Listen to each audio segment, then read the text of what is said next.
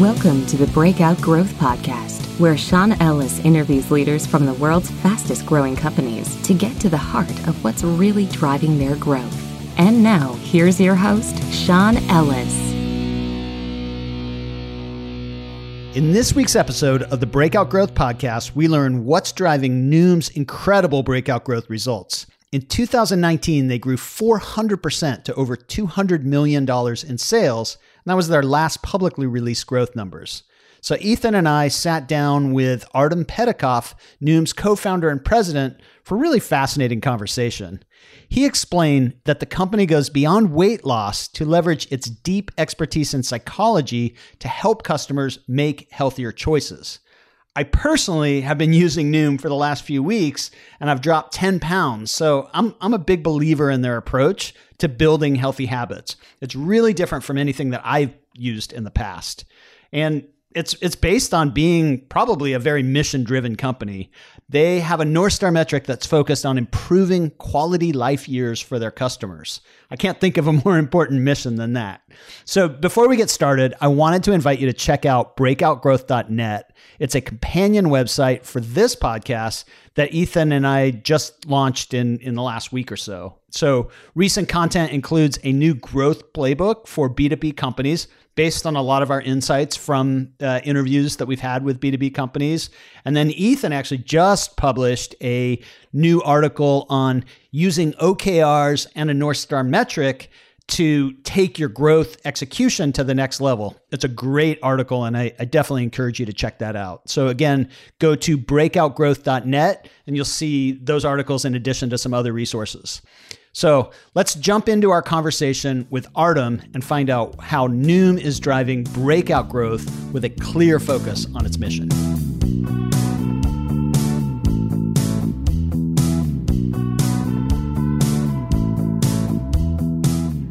Hey, Artem, welcome to the Breakout Growth Podcast. Thank you for having me. So excited to be here. Yeah, it's great to have you on. And also welcome to my co-host, Ethan Garr. Hey, guys. Nice to be here with you guys. Yeah, this is going to be a fun interview. I mean, particularly for me, since I've followed Noom for the last several years as you've gone down this path, and saw an article recently that really jumped out at me. So it was a Forbes article that said that your revenue in 2019 had grown 400% to $237 million, and it was like, holy crap! You guys have come a lot further than even I had realized. So those numbers are really incredible. Obviously, I know what Noom is, but probably the audience now who doesn't know might be saying, "What the heck is Noom?" So maybe you can introduce us to Noom and tell us how it's a little different from competing services, or very different. Absolutely. So we are the largest consumer-facing healthcare company. Specifically, we make a psychology-based program that empowers you to make healthier choices by better understanding yourself, your brain, and the science of choice. And so what that means is we've started in the weight loss category and really broadening that understanding of health. Every kind of healthy choice you can make, we are there for you with that healthy choice. So whether it's sleep, exercise, eat, stress, we're here to help essentially change what's up here, what's in your brain, to help you make better choices. And we're doing that with combination of AI, data, and thousands of human coaches. And that's what we call sort of superhuman coaching. And that's the package.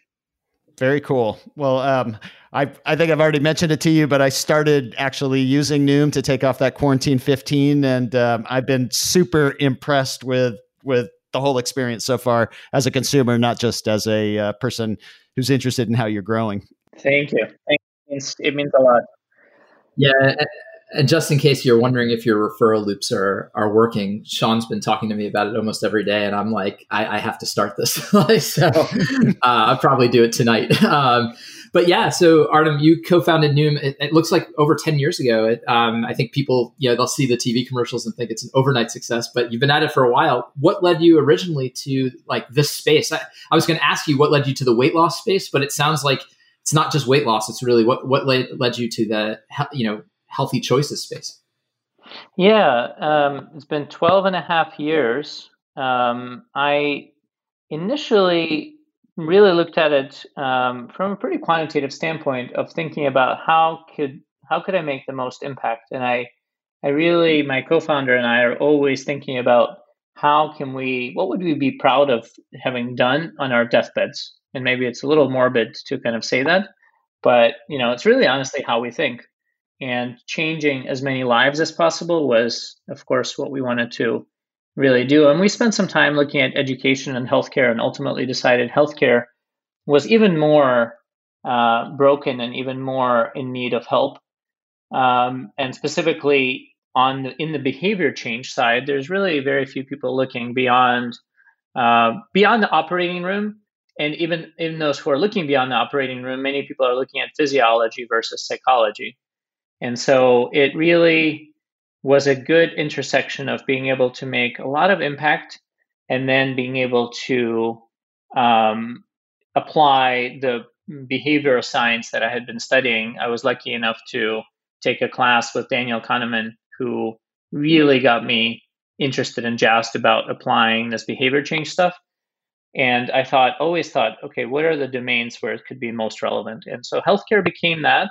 And then we spent some time thinking about, okay, where in healthcare? And we settled on weight management as a gateway, because it is a consumer value prop that resonates with so many people. So if you take a room full of 1,000 people and you ask them, hey, how many of you want help with your diabetes? And we know in that 1,000 people, statistically speaking, there's 110 diabetics in that audience. What we usually see is about 10 people of those 110 raise their hand. If you ask a room full of people, that same room, how many of you want help with weight loss? 300 hands are going to go up, and amongst them will be 50 diabetics. And so we are actually able to, by that value prop, have more of an impact on exactly the kind of chronic conditions that are really critical to healthcare. The hypertension, the diabetes, various other cardiometabolic conditions, than we are if we put on sort of a business suit and set it. And I also think, more broadly speaking, in healthcare, there is lack of consumer understanding and consumer orientation. And so I think those are some of the things that were relevant then, or continue to be sort of bets that work now. And it's just a good platform. If you have a big data set, behavior change requires a big data set. And we now have we knew as we went into weight management that we would just be able to have a larger N to essentially evolve the solution upon and build the platform on. And that part also worked. As I was looking back kind of at my notes from when we were talking back in 2016, I was realizing that I think at the time you were kind of going from you had quite a bit of enterprise focus as well. Now, as you described the business being consumer facing, and obviously for anyone who's paying attention to advertisements out there, there's a lot of consumer targeted Noom ads these days. So is enterprise still part of the business, and what led to the shift to being more consumer focused? Yeah, it's a good question. We think that consumer is the ultimate decision maker here, and we wanted to align the company around the consumer deciding, being the ultimate decision maker. And so that's what led us here. It doesn't mean that we're never doing any kind of enterprise partnerships. In fact, those are very much on the menu. It's just, the same way that Apple, yes, they do a bunch of enterprise, they sell a bunch of enterprise hardware to enterprises, but they're still consumer oriented. And so we really see ourselves as a consumer company, whether whoever is paying for it. It's just step one of that is very much, let's win the hearts and minds of consumers and let's deliver real value. And consumers are going to hold you more accountable for that. This honestly sad part about the healthcare system right now is there's not a whole lot of accountability, and incentives are not necessarily aligned, even with innovations like sort of accountable care and all of that. The incentives are not aligned for long-term outcomes. In some ways, the consumer is the one that's looking out most for their actual long-term health. And that's what the company is about. It's about long-term outcomes, long-term health. We just found a more natural alignment there. Right. And then I assume that probably led to a pretty significant shift in how you approached growth. Yeah. I mean, well, first of all, just much more focused. I mean, we ended up really laser sharp, focusing on that consumer stuff. Again, not giving up, and for those listening along, it doesn't mean that we're not doing that stuff. In fact, we are looking into various partnerships, but it comes to it from a different point of view. If you're an employer and you already have a bunch of people using Noom, can we provide some extra infrastructure for you? So more like a Dropbox model versus needing to go door to door selling our solution. So and I think for growth, it just meant more of the laser focus, and for product too. If you're trying to build an enterprise product, at first, there are so many things you have to build that don't actually add consumer value. They're necessary, absolutely. The HR benefit manager, the various stakeholders in that ecosystem, but it's a lot. It's a lot of things to build that are not changing outcomes, and we're all about outcomes. And then, how did you develop that kind of growth skill set in the business as you went more in the consumer direction, and or how has that evolved over time?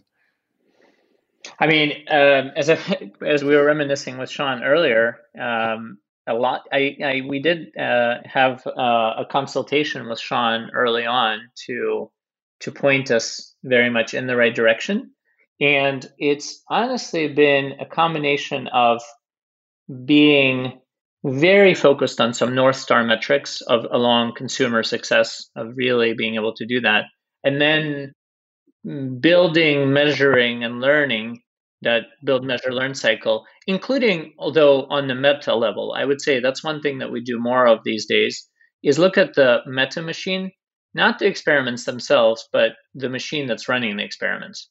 How can we run them more efficiently? How can we be more rigorous when we're looking at the data science part of it, interpreting the results? Of course, we were looking at statistical significance early on, but now we can really look at that across much more noisy indicators like actual outcomes and weight loss results, whereas in the beginning, it was harder to look at those without a data science team. Plus you probably have so much data now compared to the earlier days too. Of course. And how do we give PMs more autonomy? So we're constantly debugging the growth machine itself using growth methodology, using the build, measure, learn. So, hey, this quarter, let's try a different way of doing things. Let's try having the PMs be able to be even more independent.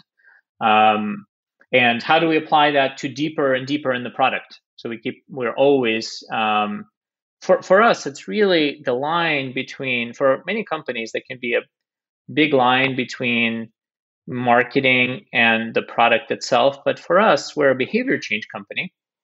So think about, how do you get somebody to pay for a healthy behavior that they may not even want to do?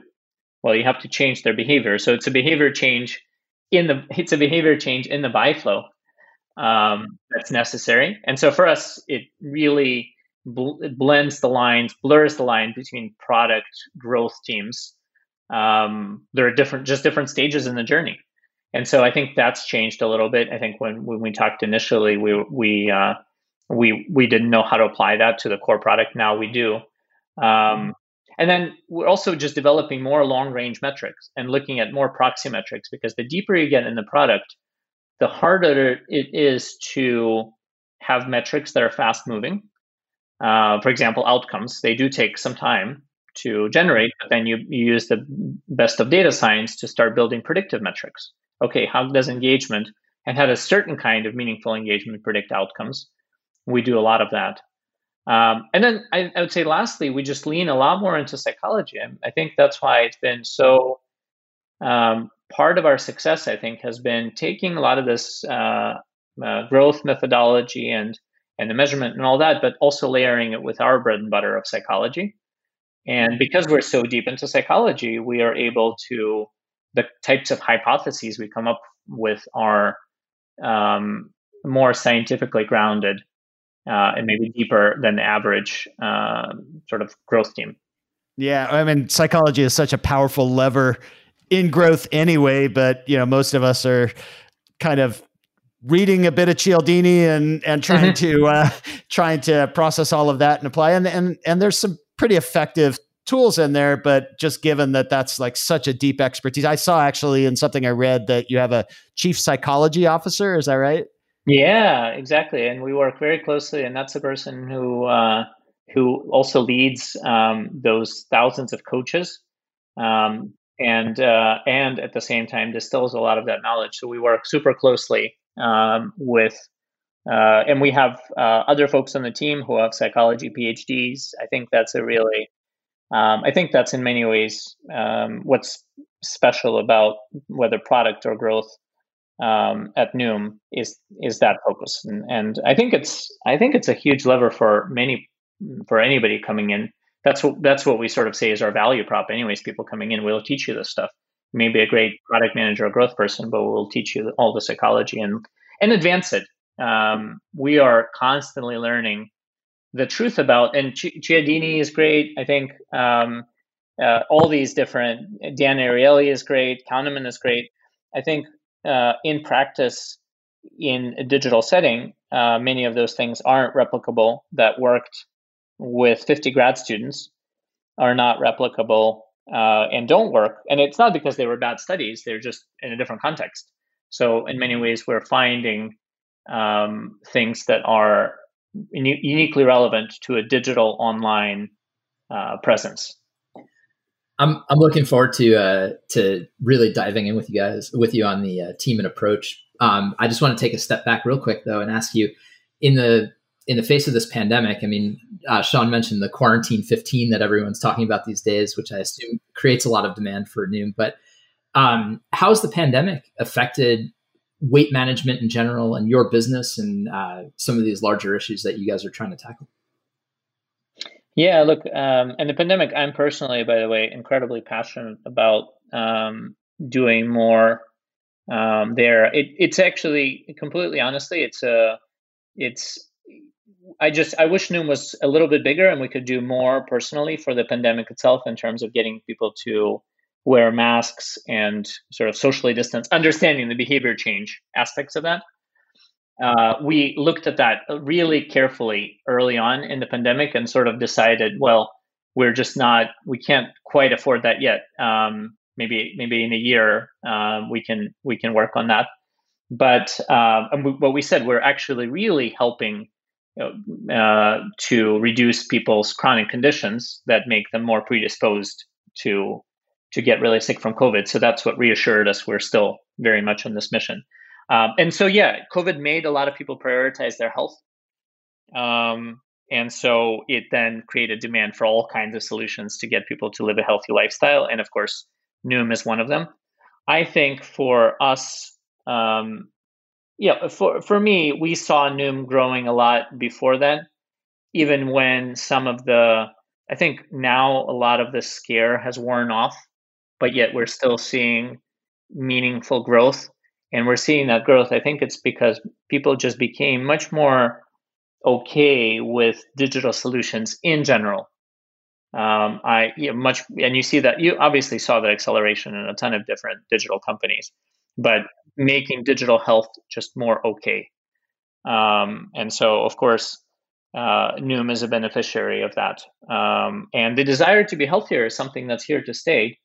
And I think people's digital habits are here to stay. So that's the silver lining, I think, of this terrible crisis for public health.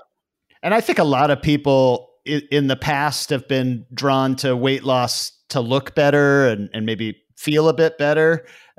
But the real like health risks of being heavy became just so apparent in COVID that I think it is a catalyst that's driving a lot of people. And interestingly, this is the first kind of New Year during it's sparked by the pandemic. So New Year is obviously another time that people pay a lot more attention to their weight and health and start setting those targets. And so I assume the intersection of those two things has probably drawn a lot more people to you and others in the space for getting healthier.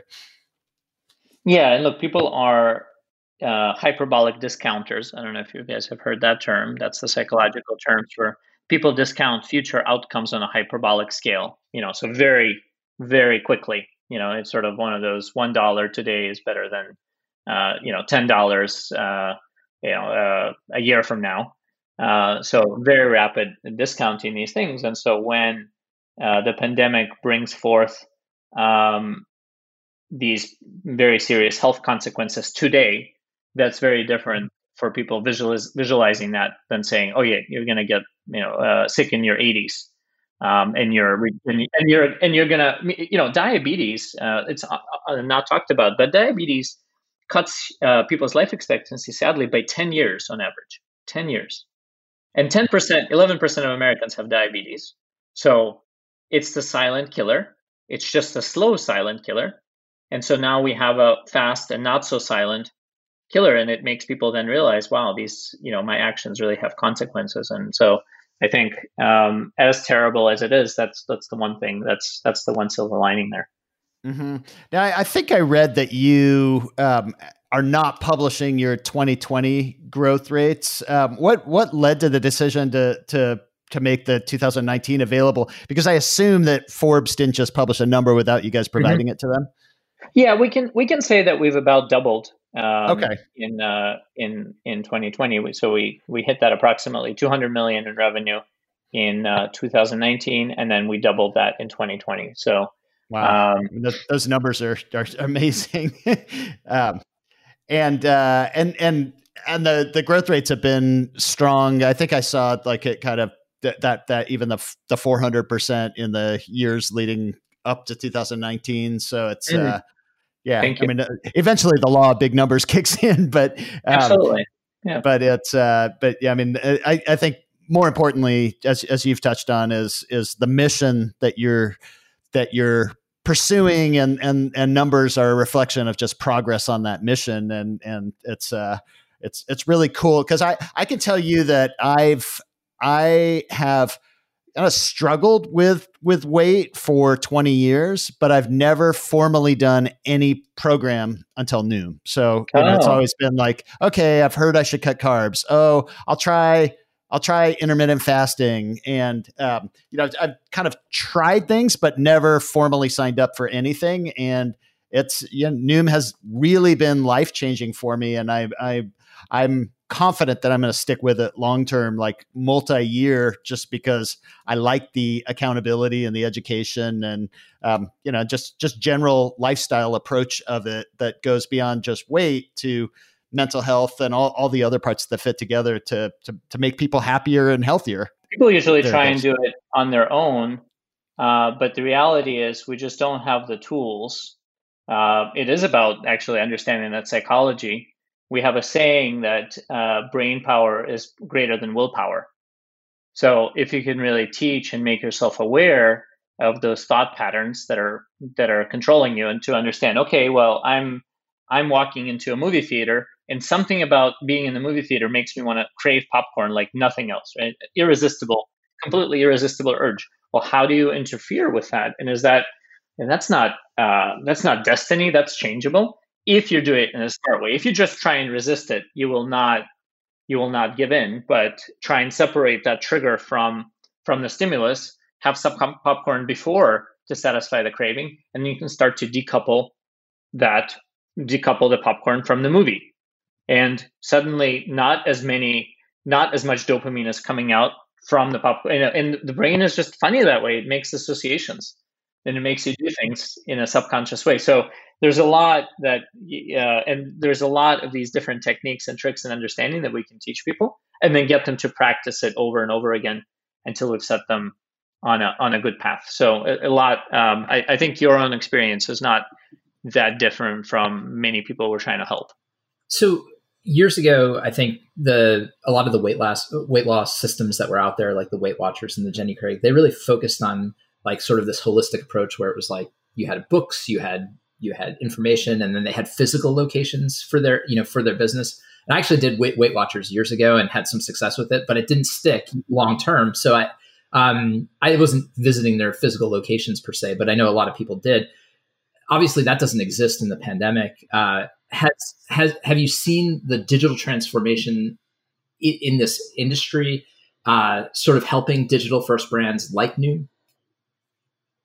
Yeah, absolutely. And I also think, to your point, I think you made a very astute observation that it is harder to stick with something in the physical world than it is to stick to something in the digital world. Right? It's just a bigger barrier to entry to travel somewhere and to do this. And so I think that's one of the really interesting things that being digital, yes, it's a higher bar to build. It's harder to build behavior science tools and do things like empathy and connect with people and create rewards and et cetera in the digital world. But it is the way of the future, and we're solving that. It's just really hard. So you see essentially separating companies that are equipped to do that and that are not, and the future is just in the digital side. Exactly, also because of that dynamic that you need this behavior change to be sustainable. And digitally, it is a lot more sustainable because you can decide to spend a minute a day. You can even have it passively, and we're working on all kinds of stuff to have Noom work at a variety of engagement levels, very much on the roadmap, to make it be a big part of your life or a smaller part of your life, and you can dial it down in second increments on a daily basis. So, yeah. You mentioned empathy, and it seems like you've dialed that in as a really important component of this. Is that something you came to early on, or did it take time to figure that out? It's pretty foundational in the reward sort of positive reinforcement scheme. So we always knew it. I think we've been dialing it up and always looking for more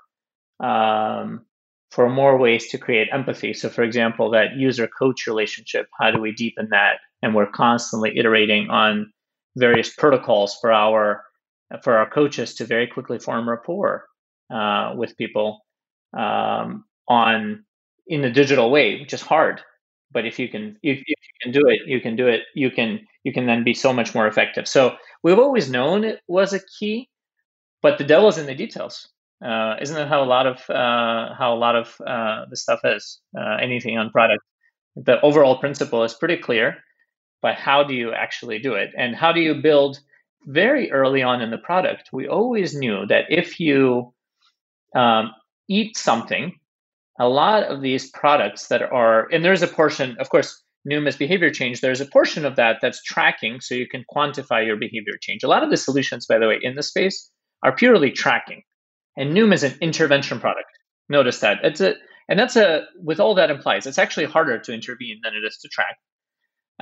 Imagine asking. And tracking is a way to change behavior. It's a sort of an indirect one, but it's a way to get yourself aware and to change that stuff. But imagine taking an alcoholic and saying, okay, well, just track the number of drinks you're having on a daily basis. That will surely help you. It's not enough. It's just not enough to make a change. So when we built things like even the food tracking so that we know how much progress a person is making, we early on built empathy in there that said, if you, we're not just going to say, oh yeah, this is your number of calories versus your budget. We're going to find something positive to say to you after you logged it. Well, great job on logging the meals. You're on a streak of a bunch of meals. Now, if you happen to eat a healthy item, we're going to highlight that. And so we have a complex set of kind of ranked algorithms that decides what kind of feedback to show the user to highlight something positive. Because what you don't want to be is slapped on the wrist. You've logged and then you immediately say criticize, right? It's equivalent of being slapped on the wrist for doing something that was good. You logged it. And even if you ate a burger, well, let's highlight the fact that, yeah, there's hopefully veggies in that burger. So there's some lettuce. That's a positive thing to look at. And next time, let's just have more lettuce and less, less patty, right? That's okay. And it makes it from a qualitative change to a quantitative, which is incredibly important to have that because people always have all or nothing thinking. Sorry, I love this stuff so much. Yeah. So one of the things that's really interesting as I was putting together my goals for 2021, I looked back at my goals for 2020, and logging my food was actually one of my top 3 goals for the year. And I was using Fitbit at the time, and exactly as you said, I just, it was important enough to like make it into one of my top goals, but I don't think I lasted more than a few weeks doing it, or maybe even a couple of weeks. And it was too much of a pain in the butt to do it. And yet with Noom, somehow I just feel like I think part of it's the classification of green foods and yellow foods and red foods, and the analysis that goes on to my eating. There's just more reward for logging it in than simply just knowing how many calories I ate. And so it's whatever you're doing there has really worked for me to the point where I actually enjoy logging my food, which there's no way I would have said that in the past. No, it's so good. Yeah, thank you. That means a lot. And we're still, honestly, we really think very authentically, we do think Noom is a sort of a good mousetrap, but we think we're 20% done. We're very early. I look at that stuff and I say, oh my God, we are the biggest hurdle has just been hiring enough kind of product managers and engineers and just builders in general to make the stuff come true, because it's not everybody's favorite thing to work on. People don't know that space. There's just way more people who have worked on email or on getting your car to a place where if you hit a button, your car shows up, or getting that TV show to show up. So it's been hard to find people who are psychological, and many PMs are also trained more in kind of logistics and figuring out just direct problem solving, which is really important, but not the psychology, not sort of the Cialdini, Kahneman, Ariely type stuff. And so that's one of the reasons why self-servingly I wanted to also talk on this on the podcast, because I felt, oh my gosh, you probably have folks in your audience who could contribute. Because it is a hot topic for us, for sure. Yep. Yeah, but I also assume that that your mission has to be so attractive for the right people to want to join a team that's has the potential to make that much difference in people's lives, and that and anyone who's not attracted to that mission is probably not a good fit for your team anyway. No, and we've had really good, honestly, I've been very lucky to have really good retention because of that. People who do join are very happy to be here, and that's been working. And I think we're also careful. We've decided not to more than double the company in a year, just because we found that companies go astray sometimes when they grow too quickly. So we're very careful about our culture and making sure that we have enough time to evolve it as we scale. That's been a really critical part of the equation, because I think a lot of times you have that loss of excellence as you scale, and you kind of never get it back. I've just noticed. Even when you slow down, you never get it back. So that's been really critical for us as well. Yeah. So one of the things that really surprised me when I was signing up for the app was how many steps there was to get started with it. And it actually brought back to me the fact that we had, that was one of the things that we really dug into when we talked, 4 years ago was rethinking that aha moment. And, do you need to have someone talk to a coach or not talk to a coach? And I was shocked at just like what a different approach that you've taken to that onboarding, yet you did it in a way that I personally really enjoyed it. It was, 60 plus steps or 60-ish steps, yet each one of those steps, like one of the things I really liked was, you're essentially helping through the onboarding, you're helping someone visualize the outcome and really take ownership of that outcome in a way that's exciting for them. And then giving them a timeline of how long it will likely take for them in particular to reach that. And then as they answer additional questions, shrinking that timeline. And you're starting to think, I am more disciplined than the average person. I am no wonder it's shorter. This is cool. And actually really driving that belief in the person that they will be able to get there. And so, whatever you guys have done, I'm not sure if there's been like a lot of testing with that or whatever it is, but it was very different, but I looked at it and was super impressed with it. Thank you. It means a lot coming from you, and you got it right. I mean, a lot of times people come in not being very confident in themselves, right? They have low self-efficacy, right? And so you have to build that up. They may have unrealistic expectations, so you have to gently kind of set that straight in a positive way. So you start out from the average and you lower that down. The visualization of the outcome, it's so important for intrinsic motivation. A lot of people try to somehow, and there's nothing wrong with those approaches, but a lot of times people say, okay, let's just throw money at it, give them, a lot of times in these enterprise programs, like incentives, right? Give them money it's like worth so much money to people to be healthy. Do you think by giving them $10 or $20, you really make a difference? It's like, no, get them to actually visualize that they could actually be there in not a crazy amount of time with some milestones in the middle. And that means the world to people. And you empower them, and we get to every single test, and we do a lot of testing, but every single test that we do on that flow is we are testing it against actual outcomes and engagement that predicts outcomes. So we have a leading indicator of engagement. So we're not looking for, hey, how to optimize conversion. We're looking for how to optimize outcomes and provide more value to people. And that's the type of buy flow that evolved. When you started that process, if you had said we're eventually going to get to 60-ish screens, do you think the team would have like kind of pushed back and said, "Oh no, that'll never work"? Or yeah, no, I think so. I think I'm totally sure. I'm very surprised how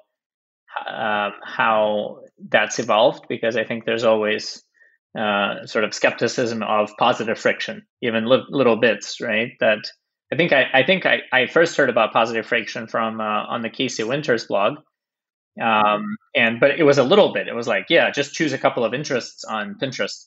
For us, this is really making people think and stop and consider these things has been really good, because in this world, and it's recognizing that kind of setting up your program and doing this stuff is a big part of the aha moment. Big part of it feels pretty pleasant to set up, whether if you're going to go running, it feels pretty pleasant to set up the t-shirt and the shoes the previous day. Preparation is really important, and it helps too. The good news is that preparation helps you get invested and bought into actual behavior change, and so we see that in the outcomes that we drive. It's clearly working. I mean, obviously, just a great product. What do you feel are the key success factors in this breakout growth that you've achieved? Like, is it killer tactics, brand? Is there are there a couple things that you can focus on? Look, I think the two things are, and this will sound trite, but I'll add details to make it less. The maniacal focus on people and process. The people, it is super rigorous screening that we do on people who are coming in to really understand ability for sort of psychology side, but also problem solving from first principles, and being a fit for the Noom culture, which we define as following the operating principles. And so no more, no less. I think it's really important to have a set of codified operating principles that we've stuck to. Things like be super transparent, but be nice about it. And then another really important one for us is optimize for fast learning. So optimize for fast learning is a really is our version of move fast and break things, or or the less sexy move fast with stable infra. I think right. Spend a lot of time thinking about it, and I think the hacker mentality or the builder mentality is a lot of times, okay, let's build, and we think of ourselves more as scientists, and scientists who have been doing this stuff for quite a while are actually usually moving up the evidence pyramid slowly. And so they're first going to do a literature review, then they will do a retrospective analysis, and then they'll do a randomized control trial, not because they just feel like doing that, but because that's the process that optimizes for the fastest learning. And so I think a lot of the builders spend a lot of time building and not a lot of time analyzing. And it's like, oh yeah, that failed. Okay, moving on to the next one, versus spending a ton of time digging into hypotheses and building. And even before you build it, really reading literature on the stuff and thinking more deeply. So I think we look for people like that. And then we also are constantly evolving the process, looking at the machine, like I mentioned in the beginning, at the experimental machine and saying, how do we make this better? How do we make this better? And the entire growth team, Nikhil, who's heading it up, is doing that. The acquisition team is doing that, and the product teams are doing that, and the brand and creative team. So everybody has gotten on that bandwagon of what I call optimizing the derivative, and so we're getting smarter about how to get smarter faster. I think that's and using. I also like the line that I read somewhere. I think it was maybe in No Rules Rules on Netflix, where they say you use additional budget to fight complexity versus create it. And so it's so easy to have more and more bureaucracy, more and more this. And if you track the build, measure, learn cycles, as soon as you see a slowdown, you're like, oh my gosh, what's happening?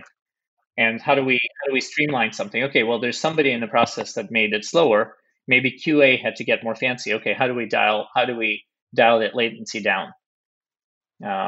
So of the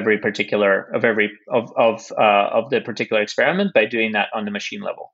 So that combined with sort of the typical lean, agile, all this stuff, I think that's been making a difference. So you're really balancing getting it right and getting it fast all the time. Is that a fair assessment?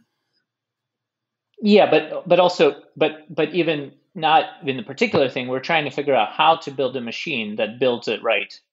Right. It's not to quote too many different things, but I think at some point Tesla was saying, okay, it's really important how you build the factory is the machine, right? It's not the machine that you're building. You want to, when you're doing batteries or something, it's the factory that you build that becomes, and you start versioning your factories. And there's a factory version 1, factory. So I think of that too. Noom team processes version 1, Noom team processes version 2.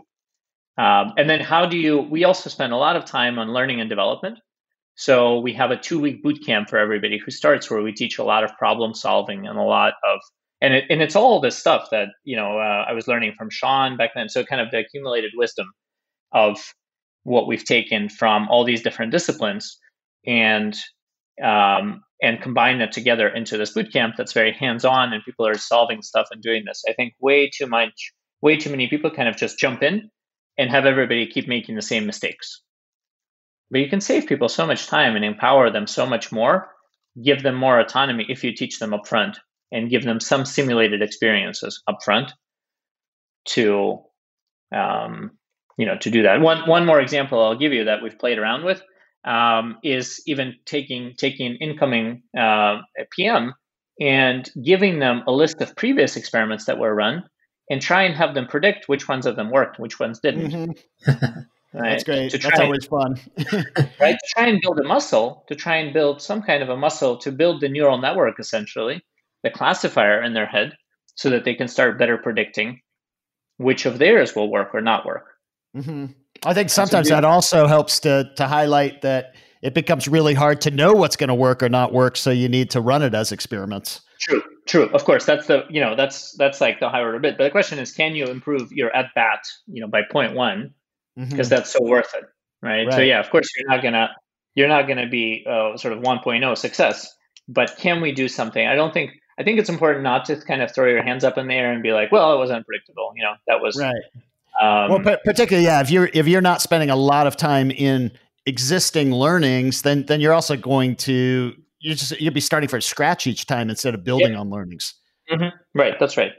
And that continued, by the way, that learning database. That's still an elusive problem for a lot of growth teams. And I know that's stuff you've looked at before, but it's still iterating on that. But like investing real resources into making that work, instead of just saying, well, that has to be those learnings, they just have to not be codified because they're too ambiguous, or slow down the whole machine so we document every learning. No, you have to just have to push ahead on that. Right. I think the problem why I couldn't kind of productize very well in that space is that you guys are like a 9 out of 10 in terms of how good you could be doing. Like there's always room for improvement for everybody, but the majority of teams out there are at like the 1 level, and they're not experimenting at all. So organizing the experiments isn't really an issue. Mm-hmm. Right. No, I different teams have different needs. I have no idea what the answer is for productizing that. But I just think it's really important, no matter what, to keep investing in it, to have a lot of resources dedicated to what we call improving like for us, it's improving the Noom machine. I call it every time. That's the Noom machine. That's the Noom lab. That's kind of churning these things out. What are the success metrics that make that up? What are you focused on from a metric standpoint? Look, I mean, ultimately for us, it's the long-term horizon is this boring health metric called QALYs, quality adjusted life years. So how many years of life can you save for somebody for a population? And that's really want to just maximize that, pretty numerical about that. And that's what we use to kind of choose which conditions to do or choose which areas to go into.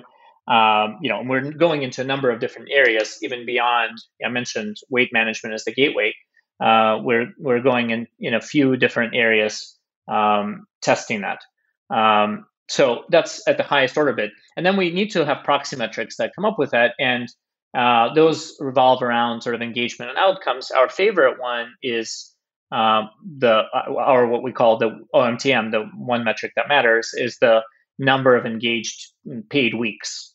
So, can somebody be meaningfully engaged? And we have a lot of actions that we've defined as meaningful engagement, like doing significant exercise or logging a substantial number of meals. That's a meaningfully engaged week. And we think about how many people are we helping on that weekly basis, because we know and we've got published papers that say that that's heavily correlated with those quality outcomes down the line. Mm-hmm.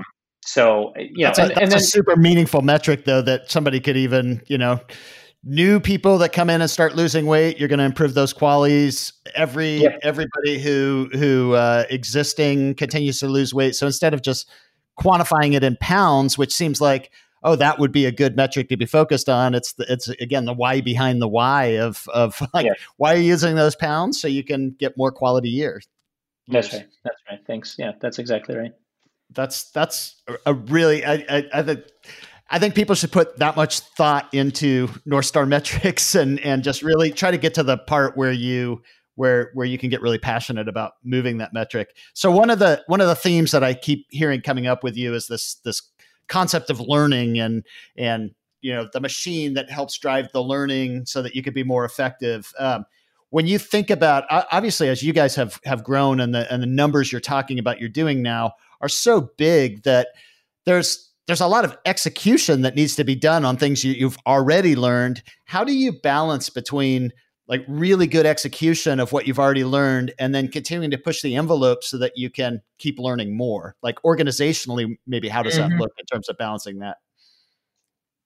Yeah, look, and I think I think it's really important, to be honest. We're still figuring that out. I think that's why people who would join Noom now would be part of figuring out that process. I don't think we've figured out sort of a scalable operating system, Amazon scale, to how to do that. I think a lot right now hinges on making sure that we, I do believe in sort of roughly in the 70-20-10 model, right? The 70% on some proven stuff, 20% on slightly exploratory, and 10% on sort of moonshot stuff. And I think that although implementing that's easy to state, very hard to implement. And it doesn't mean 70% is boring. It just means 70% is bets that are more sure. So yeah, I mean, look, I think it's about, of course, you wouldn't be surprised to hear it's about sort of small pods of people operating autonomously. I think how many tools we give to the pods, I think that's quite different. Really setting up a good platform around those things to even boring, even somewhat more mundane things like really, really fast deploys. It makes a difference for then somehow it really all adds up to make the build, measure, learn cycle faster for each one of those teams. So yeah, it's really that optimizing for fast learning. It is teaching everybody. I think way too many, and I complimented sort of Netflix before. I will also kind of disagree with them a little bit, where for a lot of their stuff is people overprocess. And I think having lightweight, effective mechanisms in place really helps people, really liberates them to be able to operate. So instead of having to, somehow for engineers, they accept, the ones that I talked to about this, they're like, oh, process, really? I don't really love process. And I was like, well, do you like coding style guides? Well, yeah, I love that. And do you love code reviews? Process. Yeah, I love that. Yeah. They're processes. They're just good processes. Right. And I think taking a little bit of an engineering mindset to engineering these processes has been, I would say, the key there. I don't think we figured out how to necessarily scale that. These teams are still relatively small. I mean, Noom overall is, on the core build, on the people who are in the headquarters, not the coaches, there are 200 people. And so we're still very small, and impact per person is tremendous. But I don't think we figured out, I think you should ask that question. I think ask me in a couple of years when we've grown by 8x, and then I think I'll be able to answer more concretely what are other mechanisms to put in place. I think one of the things that's really worked is a lot of newsletters. So writing scales better in general than meetings.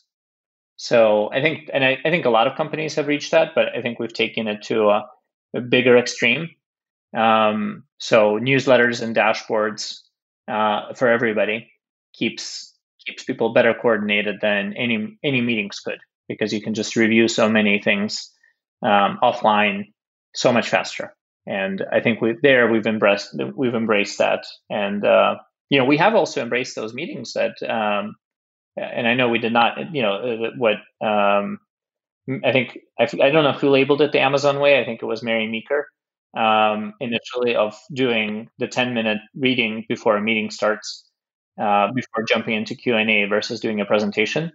Yeah, we do that. And we squash the number of PowerPoints to, or Google presentations to a bare minimum to do that. So I think all of those, I think those are the things we found so far, but always looking for more people who want to innovate that with us. So with your fast growth, I mean, even 200 people is still a fair amount of people to keep moving in the right direction.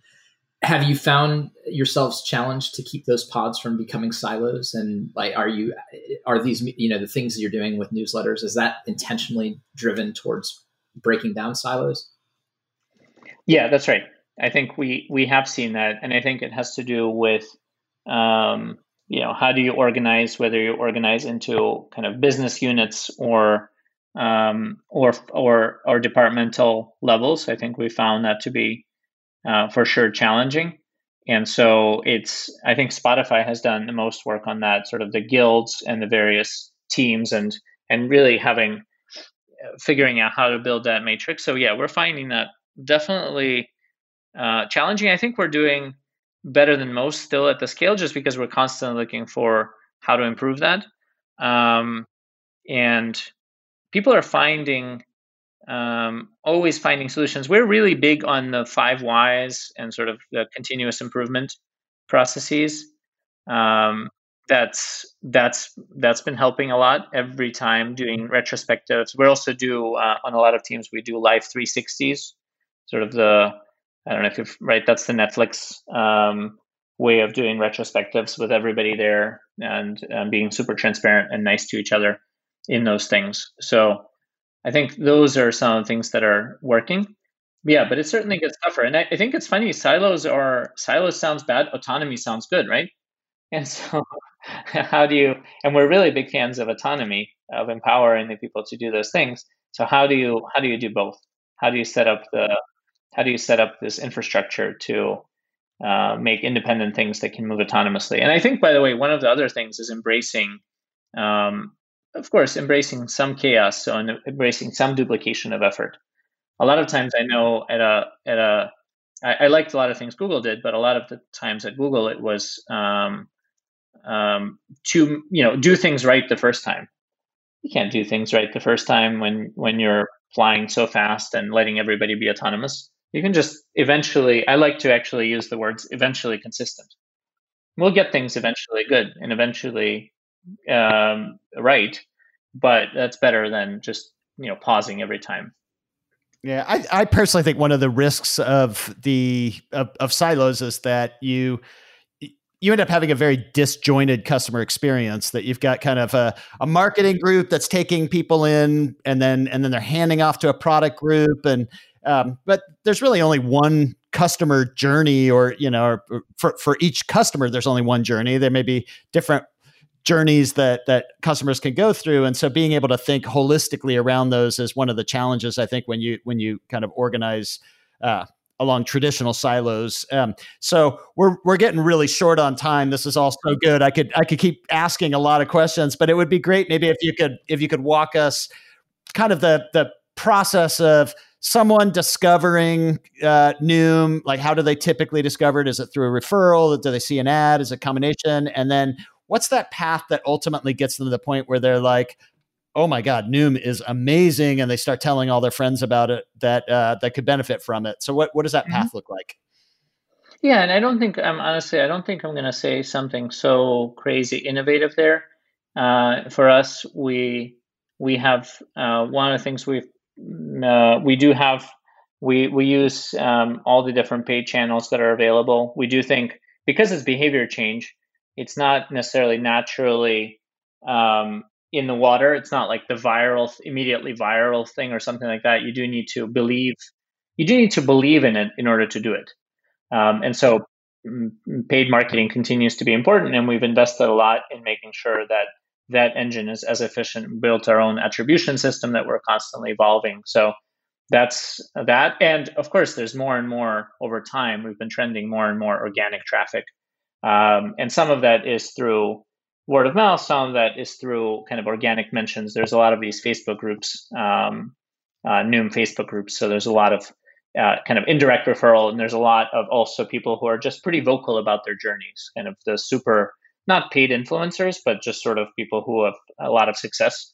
And they usually are, it's not your typical, I would say, viral model where it's one person that tells just a couple of folks. It's usually a few, I really don't want to use the word super spreader here, but right. But really a few people who are telling a lot of folks about it, right, spreading the message.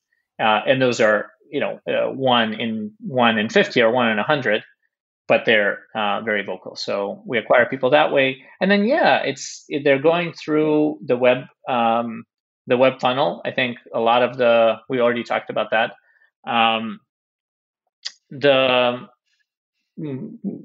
We see a lot of the aha moment on even going through that funnel, and then we've poured the most effort and continue to pour the most effort into the retention and engagement and outcomes.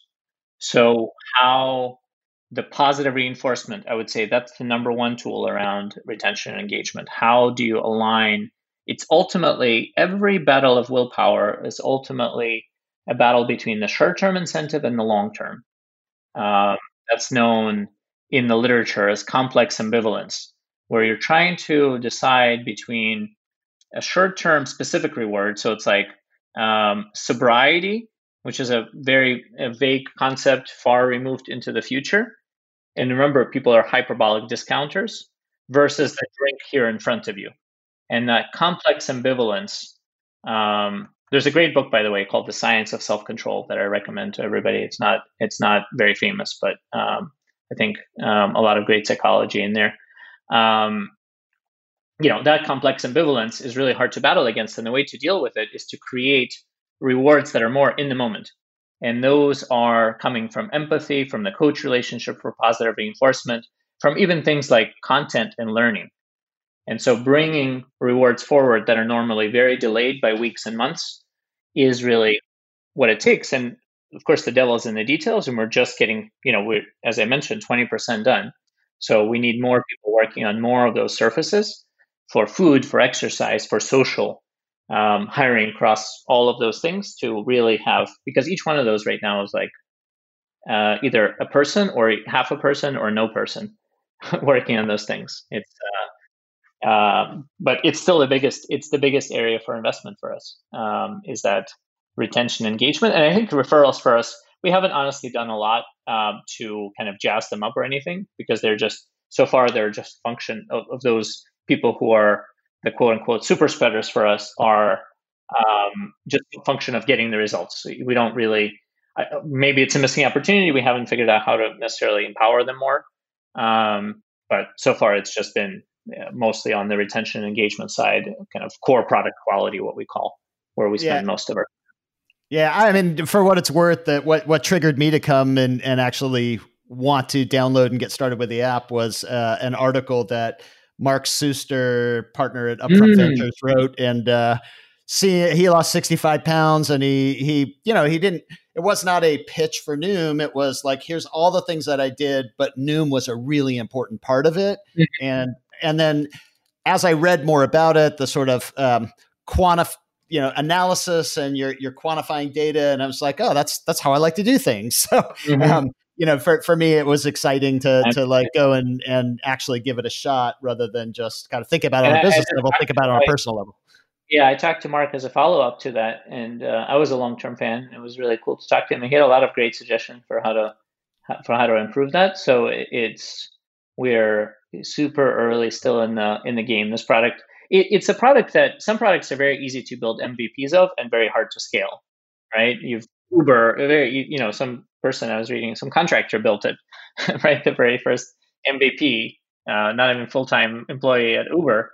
But for us building that, I think we're still working on all the different, covering all the different surfaces to even have a complete product. Right now, if somebody gets pregnant, we have to kick them out of the app because we haven't built a pregnancy mode. And it's just, and right now there is not really, a great dedicated maintenance mode built. We're building all of that right now. And just so many different opportunities to keep improving on it, that I appreciate your praise and feel like, it makes me want to go even faster. Well, we're definitely at the running out of time here. So I want to ask you just one last question. What do you feel like you understand about growth now that you didn't understand maybe a couple of years ago? It's a question we ask all of our guests. Yeah, I think the number one is really, and I think Sean mentioned it to me, but I didn't still feel it, the importance of process and setting up the ecosystem for doing it. The ecosystem for harnessing creativity, right? Because of course, people won't tell you what to do. You need to be creative in those ideas. But if you don't have, I think that's what people are most surprised by when they're coming in. It's the ecosystem that we've kind of created. It's like, okay, I can just jump in here and have a hypothesis. Yeah, that's right. And you can get it live pretty quick. I don't think I still felt it as deeply. And the importance of kind of teaching people that stuff. I think there's still, even the great PMs and don't know everything there is to know about it. And so whenever we have learnings like that, codifying them about the machine for the next group, I don't think I understood that. I think that's an old concept known as the learning organization, but doing that for growth and product management is not really that in vogue yet, because we're still in the early innings of growth and product management. So I don't think I quite knew that. Or knew that we would be investing so much in it before. That's great. I mean, it's definitely something that I think helps to make the whole process scale so that you can keep hitting big numbers. If you can try a few things and get lucky when a company's pretty small, but you can't keep growing at a good clip unless you really have a good process in place. And so as I go through kind of everything that we've covered in the hour here, my key takeaways were really around that process that you've dialed in and how much emphasis that you put on it. I love the fact that you say you're like 20% done, that there's so much more that you could do to improve things, because you can't improve unless you know you need to improve. So I think that's like a really good mindset there. But, you know, and then the big challenge that I see with what you're doing is, you know, I think almost every app or product that's out there has a massive challenge of creating a some kind of regular usage habit around that product. And that's a hard thing to do. I think Nir Eyal's book Hooked gives a pretty good framework for that. But that you essentially have two things. You have a product and app, and then you have the habit of eating well and the delayed gratification on everything that you've talked about. So you have this intersection of two really hard things to achieve, but based on the results, it looks like you're making amazing progress on that. I wouldn't say you've hit the finish line, because that would mean you're not continuing to improve. But I'm just really impressed with everything that you're doing and how you're approaching it, and I know that that it's going to keep going just based on how you're approaching it, that you're going to keep coming up with new and better ways to make an impact on people in a really important way. Thank you so much. That means a lot. I would just add to that. It's really neat that you've emphasized that getting it right is about building the machine that gets it right. And part of that is being nice to each other. It sounds like the work environment you created is really about authenticity and advocacy. And that extends not just to your customers, but to your employees. And it seems like that's really been the recipe for success. So really good learnings for us. Thank you. Yeah, if anybody, and sorry for the obvious self-promotion, but I'm a Absolutely. DR Go for it. marketer in terms of if all of this sounds interesting, like you can email me artemp@noom.com. I'd rather take the email avalanche than miss great people. So absolutely.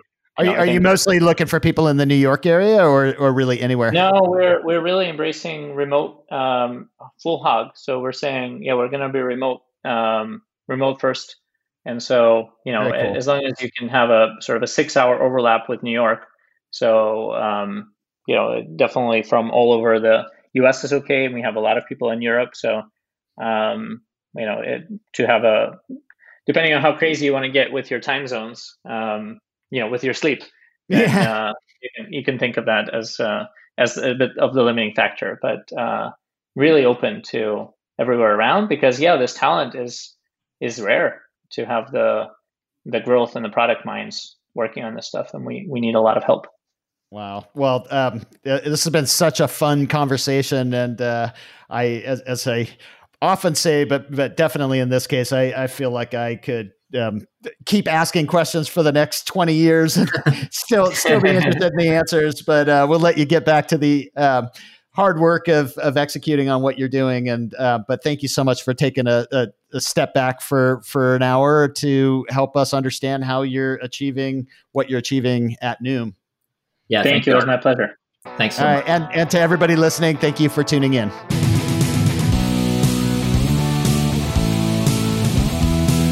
Thanks for listening to the Breakout Growth Podcast. Please take a moment to leave us a review on your favorite podcast platform. And while you're at it, subscribe so you never miss a show. Until next week.